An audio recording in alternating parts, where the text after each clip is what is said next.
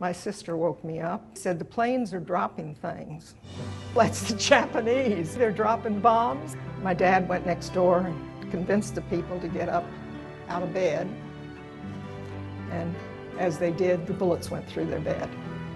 To this day, the name Pearl Harbor gives me chills, or in Hawaii, they call it chicken skin.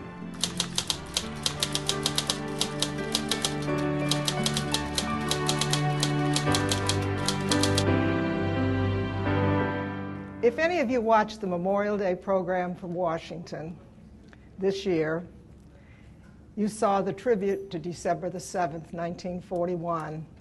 It gave me chills. To this day, the name Pearl Harbor gives me chills, or in Hawaii, they call it chicken skin. So I get chicken skin all the time when I talk about Pearl Harbor. My father was a Navy man, career Navy. And we first moved to Hawaii in the early 1930s, when Hawaii was a foreign country. It was the territory of Hawaii. And it took me a long time to learn to not put TH behind Honolulu. Honolulu, Oahu, territory of Hawaii. It's very different than what we know today. The flavor of many, many cultures was evident in the way the people dressed. It was considered the melting pot of the world. It was because of the large ethnic mix. Caucasian was in the minority. And as a school child in elementary school, I didn't know what Caucasian meant. And I imagine most of you at that age didn't know what a Caucasian was either, but I soon learned that that's what I was. The tallest buildings were the Aloha Tower and the giant pineapple over the Dole factory, which was just outside of Honolulu. The Dole pineapple is no longer. The Aloha Tower is still there. It's sort of dwarfed by the high rises, but it's still the same Aloha Tower. In those years, the only way you got to Hawaii was by Matson Line ships, the Lurline, the Mariposa, the Monterey. They were beautiful ships of the time. It took 5 days to reach the islands, and you went in the lap of luxury as a general rule. When the Navy sent you, they sent you first class. In those days, they had first class and they had tourist class, and never the two should mix. The Lurline was our introduction to paradise. As the ship came close to Honolulu, a pilot boat would come out with a troupe of hula dancers that came on board and entertained by doing the hula. And if you looked over the side of the ship as you got close to Pearl Harbor, there were many heads, young men, young boys, swimming, and they expected you to throw your coins over, and they dived for them, and they came up holding them in their mouths. Now, of course, that's a no-no, isn't it? You never put money in your mouth. But that was part of the attraction to arriving in Pearl Harbor. You walk down the gangplank, or the gangway, into the throngs of greeters. There was a smell of flowers in the air. It was just a wonderful odor. I can't describe it. It's not there anymore, but in the 30s and the early 40s, it was just wonderful. There were lei makers sitting on the ground. They would have a sheet or a blanket spread out with all the different flowers that they made the lei from. In Hawaii, they never put an S on the word lei. A lei is a lei. And only the people from stateside would call them, oh, I got 20 leis or something like that, but it was only a lei.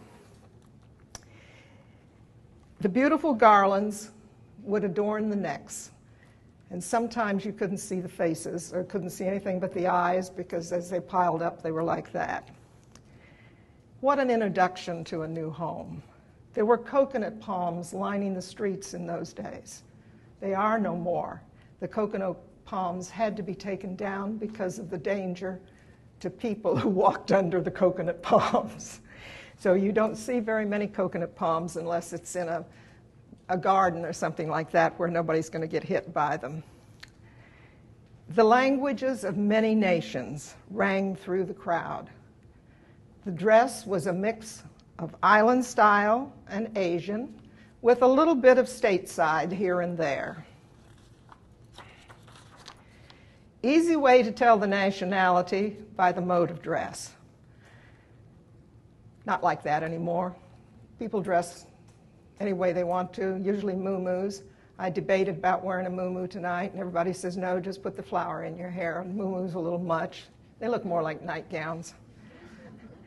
Everyone was proud of their heritage, even in the 30s. And everybody lived together in harmony, which you didn't do in any place else but in Hawaii. There were street vendors of all kinds selling their wares. Some went by foot door to door. Some had old Ford trucks, or they had push carts. Vegetables could be purchased without ever leaving your home. My favorite lunch was one of cone sushi. And it was nothing but a cone out of an egg wrap stuffed with the sushi rice and little bits of shrimp, cooked shrimp. I'm not the raw fish person. They sold for 5 cents. Many a time that was our lunch, was a cone sushi. Going to Pearl Harbor was an experience. It seemed so far away. And I'm sure it was just the same thing in Norfolk. When you went to downtown Norfolk from Ocean View, it probably seemed like it was a long ways away. But it was, as you left the downtown area, you passed by rice paddies, where you often saw the women knee-deep in water planting the rice. Nothing was built along the road out to Pearl Harbor. And if you've been out there now, under Nimitz Highway, it's nothing but buildings all the way. But in those days, it was a 2-lane road. And at one side, on the water side, in 1941, they were building barracks there, which ended up calling it Boys Town, because that's where they brought the CB workers that were building the airports and many things in Hawaii.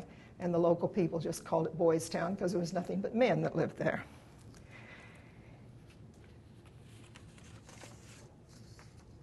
I do believe that Hawaii was where the stretch limo started. Even in the 30s, they had these big black limos. How they got around in some of those little streets, I'll never know. They still have big limos, but they're big white limos, and they're huge. I know I came in the airport one night late, and I had ordered a taxi, and it was this limo pulled up, and they said, well, they had gotten my call. I said, you can't get up the street where I live up in Halikoa, up the hill. There's no way that limo's going to get up the street. He said, you're right there, lady. Let me see if I can find somebody else to take you. We left Hawaii in the late 30s, came back to California, and in 1940, my dad was again transferred back to Hawaii, this time to the subbase. In 1940, President Roosevelt had put a ban on families traveling to Hawaiian Islands. I guess even in the 40s they knew there was a problem, but we could not go with my father. But in August of 41, he lifted the ban. And in August of 41, we went on the Lurleen, first class, back to Hawaii. And it was another dream come true. It was someplace that we loved. It's a different way of life. It was a foreign country. In the few years that we'd been away, Hawaii had made a lot of changes. It was becoming Americanized. Sears Roebuck had opened a new store. Not only did they have products from the United States, but in their contract they had to provide Hawaiian things too. And to this day, and a lot of tourists don't realize it, if you go to Jock Panay or Sears and Roebuck, or any of your local dime stores that have our American names, you'll find the greatest departments of Hawaiian things less expensive than in the tourist shops. And it's interesting to see we have Costco. Costco has one of the greatest departments in anywhere in the islands of Hawaiian. Books, history, clothes, everything about it. When we arrived in Hawaii in 1941, we stayed at the Army and Navy YMCA. It was a YMCA, it was the men's, because they had a floor for Navy families. My parents had always rented furnished apartments. It was easier to pack up and move if you didn't have to have furniture, and in the Navy in those days you moved a lot. It wasn't like the Navy today where they let you stay put.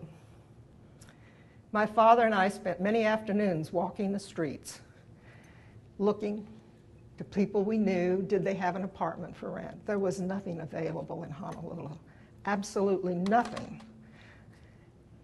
And my dad didn't want to live in a Navy housing, but the Navy had just finished building right outside the gates of Pearl Harbor a nice Navy housing.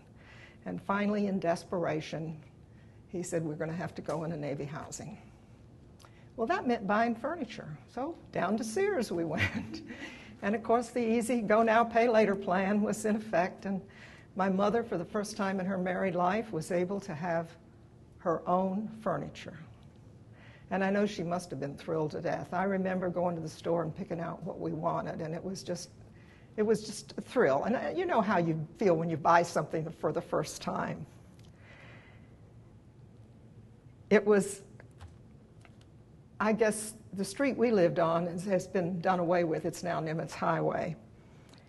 And we had a 2-bedroom apartment, upstairs, downstairs. I was to start high school in September, right after my 15th birthday. So if you figure up real quick, you know I'm an old lady. And I was really looking forward to it, except in Honolulu, you had to be careful of the school you went to. It had to be an English standard school, or you didn't get credit when you came back to the mainland. So the Roosevelt High School was the English standard school, and it was a beautiful school up on the hill. You could look out and see the boats come in on boat day. Today, you look out and you can't see a boat, you can't see the water for the high rise in front of it. But you had to take a test. You had to make a recording so that they could see whether you spoke Pidgin English or not, because they didn't want anybody who spoke Pidgin. And that's the language of the islands, is more or less Pidgin English. If you grew up there, you left out a lot of your verbs and just rattled on. But I took the test, I was approved, and I started high school.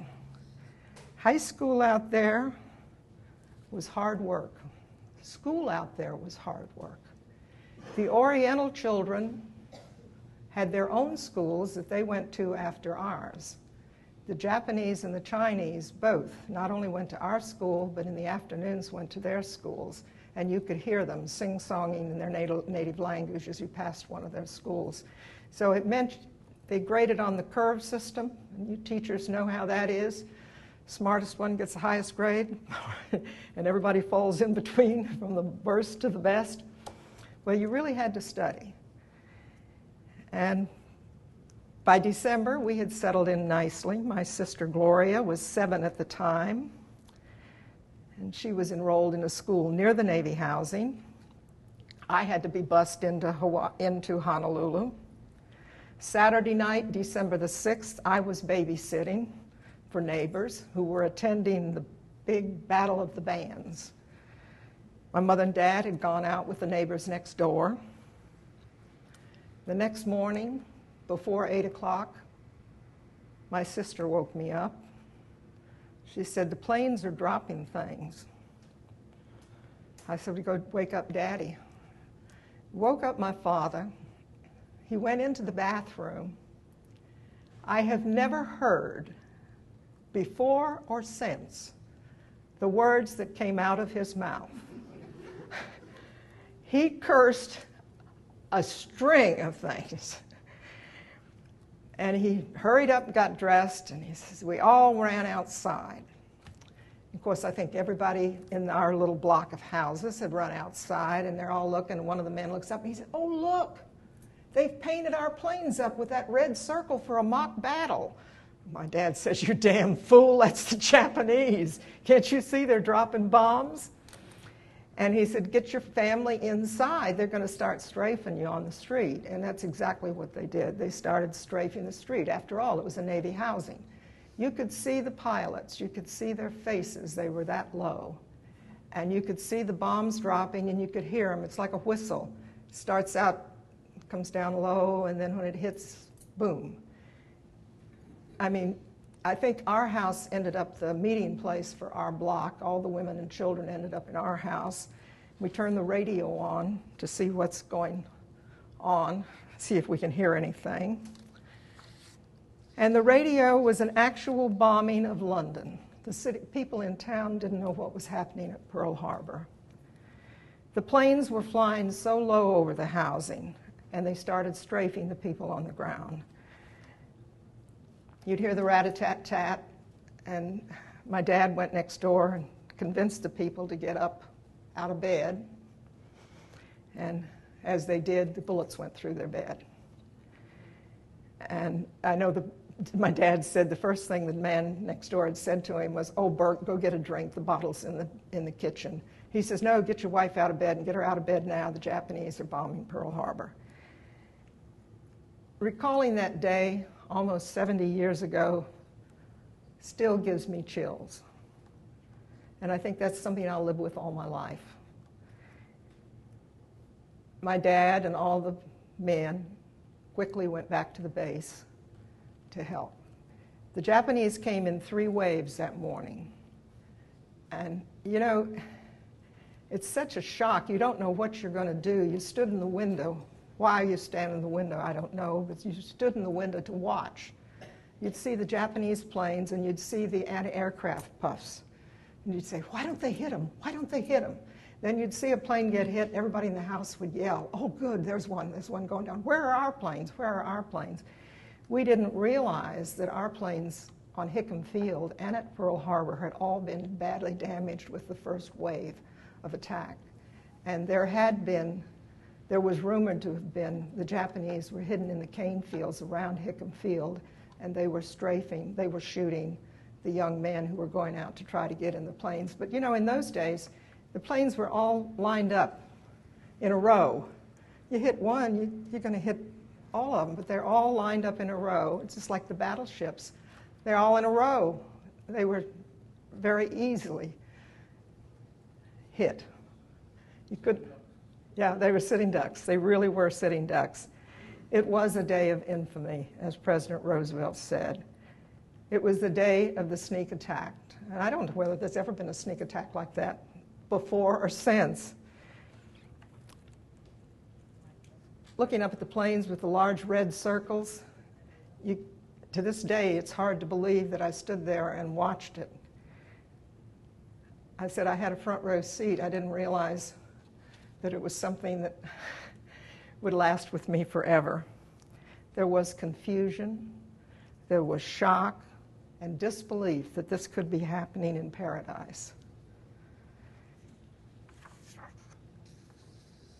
As I said before, it lasted for 3 waves of attack, and at noon, they sent Army trucks around to pick up the women and children and take them into Honolulu to get them out of the danger zone, because they fully expected the Japanese to come back. And I think had they come back, they probably would have taken the island at that point, but I don't think they realized how much damage they had done. When we got into town, they had local families that would come and take as many people as they could into their homes. And I think we stayed into a home in the hills for almost a week. We didn't know if my dad was dead or alive. He didn't know where we were. It was just when they thought it was safe to take us back, they picked us up in Army trucks. Now, when I say trucks, they're not covered. This is just an open bed truck that you had benches along each side that you got in and you just sat there and hoped that you weren't going to fall out. We had no way of knowing if Daddy was okay, and he didn't know about us, but things were pretty confused. I don't think the government knew what to do.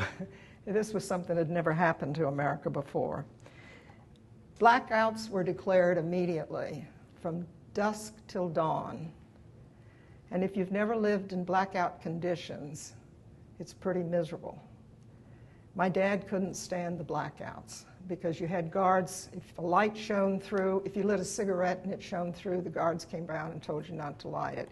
And he was not home often anymore. He was on duty 50% of the time. He rigged up a place in the pantry with a blanket and rigged up a light, and he would sit in there and smoke and read the paper until it was like a sauna bath, and until he couldn't stand it anymore. And you'd hear, in the night, you'd hear, halt or I'll shoot, if someone was on the Navy housing grounds. And then sometimes you'd hear the shots ring out. And I know at one time there was a Japanese man that was going around knocking on the doors saying, now what do you think about what we're doing to you? Now what do you think about what we're doing to you? It was a scary time. It was a scary time for anybody, no matter how young or how old. It was something totally different.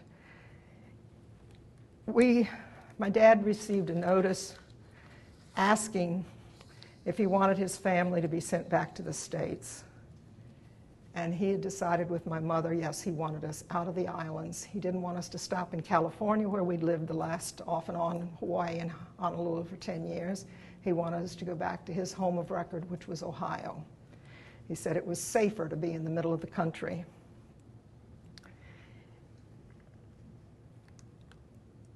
We received our notice on Christmas Day, and about 10 o'clock in the morning, between 10 and 12, and we had 2 hours notice to pack what we could carry in one suitcase.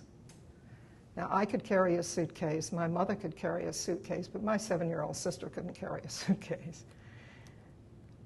So we packed what we could carry. They came around in the buses, the trucks, and took us to the Aloha Tower to board the Lurleen, which the Navy had taken over. We did not leave Christmas Day. They were just boarding the ship, and I think trying to get the destroyers. They had a destroyer escort for us. They had never tried an evacuation, and this was a first. They had too many people on the ship to begin with. We ended up 2 families in a room for 4. My mother had 2 children. That was 3 of our family, and there was 3 of the other family. And we were down in a hold on the bottom of the ship, 6 people in a cabin that had 4 cots. Salt water in all the taps. There was no running water of fresh water. You took a shower, you took it in salt water. Any of you ever tried to wash in salt water? You ever done your hair in salt water? I see a few men shaking their heads. Doesn't wash very well, does it? We arrived in San Francisco on New Year's Eve, and the teenagers and I decided to go to a movie. The feature was the actual attack of Pearl Harbor. It was the newsreel. You know, in those days you got newsreels with the movies. So it was the actual attack of Pearl Harbor. But one thing that was very noticeable in Honolulu was after the attack, the Japanese did not wear their native costumes anymore. But every other native came out in their costumes. You know, it's sometimes hard to tell them apart. You know, you're Korean, you're Chinese, you're Japanese. You have to really look close to be able to, and be around them a lot before you can tell them apart. So believe me, they all got their native uniforms on. We had made an attempt to prepare for Christmas because my sister still believed in Santa Claus. And Mother sent me into town one day. It was really a strange sight because all along the road were boxes that they had built for caskets because they needed so many that everybody that was a woodworker of any kind made their boxes for caskets. But we got into San Francisco. Mother had made clothes for my sister and I, so she knew it was going to be cold in Ohio. She didn't have anything for herself. The Red Cross met the ship, and anybody who didn't look like they were dressed warm enough was sent someplace to pick up clothes. A lot of the children didn't even have shoes. the little children. They never wore shoes. They were always barefoot. So that was... We stayed in San Francisco for about a week until we got our train tickets. You had to just wait your turn. As I said, they didn't know what to do with everybody. It was a new experience. We took the train. It was interesting. My sister had never seen snow. She saw snow in between the cars. She thought it was like velvet. We arrived in the little town of Wheelersburg, Ohio. The train station was no longer, they had a stop for the train, but there was nobody there anymore. They had done away with the stop. They pulled a special stop for us. Here we are down by the river, put off the train with our one suitcase apiece. No way to get up the 5 miles into the town. And my mother saw this old truck coming by, and she waved him down, and it happened to be somebody she knew from her childhood. She had grown up there. Her father had been the family doctor and she'd lived there all her life. And he took us in his truck, loaded us up in his truck, an old Model T, and took us up through the burg to my grandmother's house.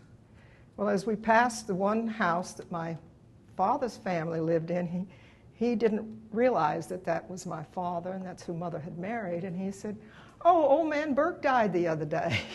That's the way we found out my father had died. And we get to my grandmother's.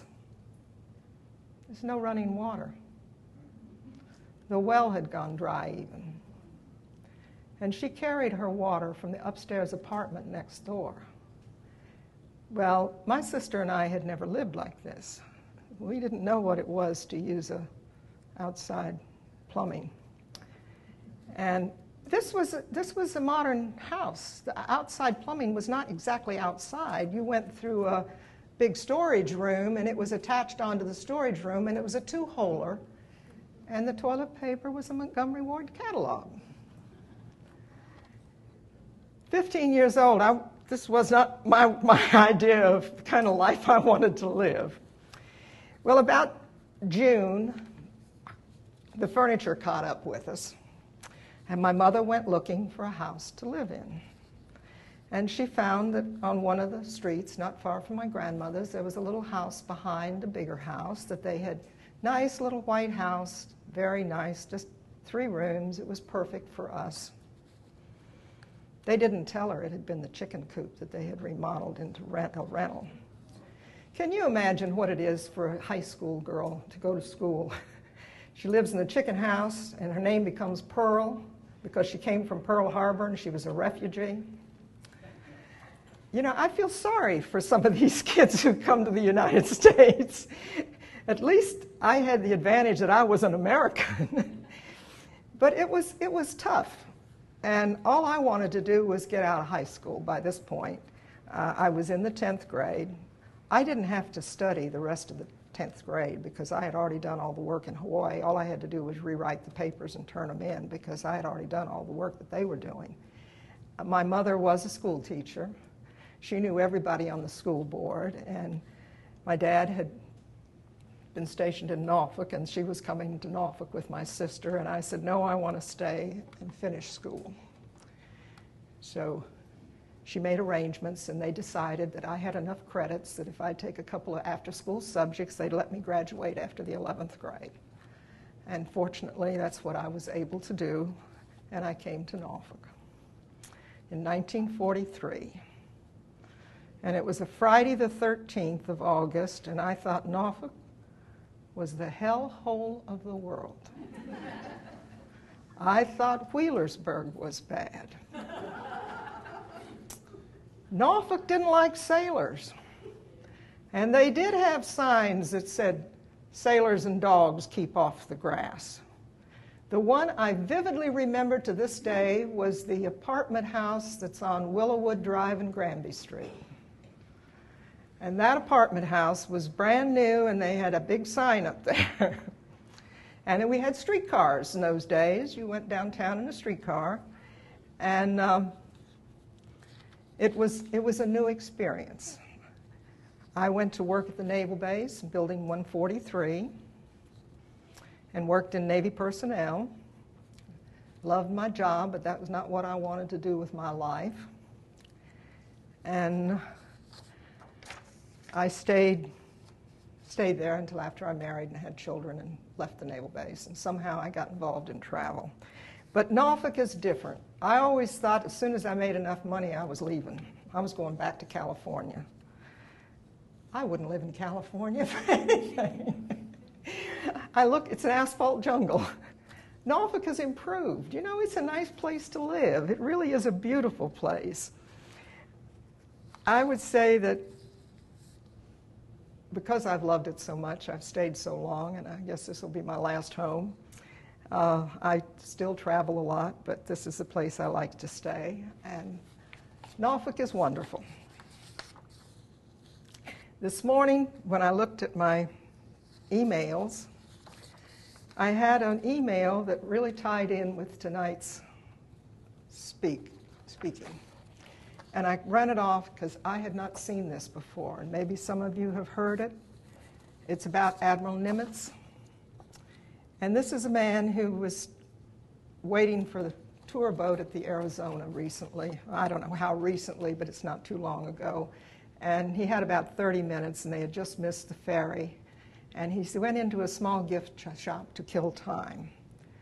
In the gift shop, I purchased a small book entitled Reflections on Pearl Harbor by Admiral Chester Nimitz. Sunday, December the 7th, 1941, Admiral Chester Nimitz was attending a concert in Washington, D.C. He was paged and told there was a phone call for him. When he answered the phone, it was President Franklin Delano Roosevelt. He told Admiral Nimitz that Nimitz, would now be the commander of the Pacific Fleet. Admiral Nimitz flew to Hawaii to assume command of the Pacific Fleet. He landed at Pearl Harbor on Christmas Eve, 1941. There was such a spirit of despair, dejection, and defeat, you would have thought the Japanese had already won the war. On Christmas Day, 1941, Admiral Nimitz was given a boat tour of the destruction wrought on Pearl Harbor by the Japanese. Big sunken battleships and Navy vessels cluttered the waters everywhere you looked. As the tour boat returned to dock, the young helmsman of the boat asked, "Well, Admiral, what do you think after seeing all this destruction?" Admiral Nimitz's reply shocked everyone within the sound of his voice. Admiral Nimitz said, "The Japanese made 3 of the biggest mistakes an attack force could ever make, or God was taking care of America. Which do you think it was?" Shocked and surprised, the young helmsman asked, "What do you mean by saying the Japanese made the 3 biggest mistakes an attack force ever made?" Nimitz explained, "Mistake number 1. The Japanese attacked on Sunday morning. 9 out of every 10 crewmen of those ships were ashore on leave. If those same ships had been lured to sea and been sunk, we would have lost 38,000 men instead of 3,800. Mistake number 2. When the Japanese saw all those battleships lined in a row, they got so carried away sinking those battleships, they never once bombed our dry docks opposite those ships. If they had destroyed our dry docks, we would have had to tow every one of those ships to America to be repaired. As it is now, the ships are in shallow water and can be raised. One tug can pull them over to the dry docks, and we can have them repaired and at sea by the time we could have towed them to America. And I already have crews ashore anxious to man those ships." Mistake number 3. Every drop of fuel in the Pacific theater of war is on top of the ground in storage tanks 5 miles away over the hill. One attack plane could have strafed those tanks and destroyed our fuel supply. That's why I say the Japanese made 3 of the biggest mistakes an attack force could make, or God was taking care of America. I've never forgotten what I read in that little book. It is still an inspiration as I reflect upon it. In jest, I might suggest that because Admiral Nimitz was a Texan born and raised in Fredericksburg, Texas, he was a born optimist. But any way you look at it, Admiral Nimitz was able to see a silver lining in a situation and circumstances where everyone else saw only despair and defeatism. President Roosevelt had chosen the right man for the right job. We desperately needed a leader that could see silver linings in the midst of the clouds of dejection, despair, and defeat. There is a reason that our national motto is, "In God We Trust."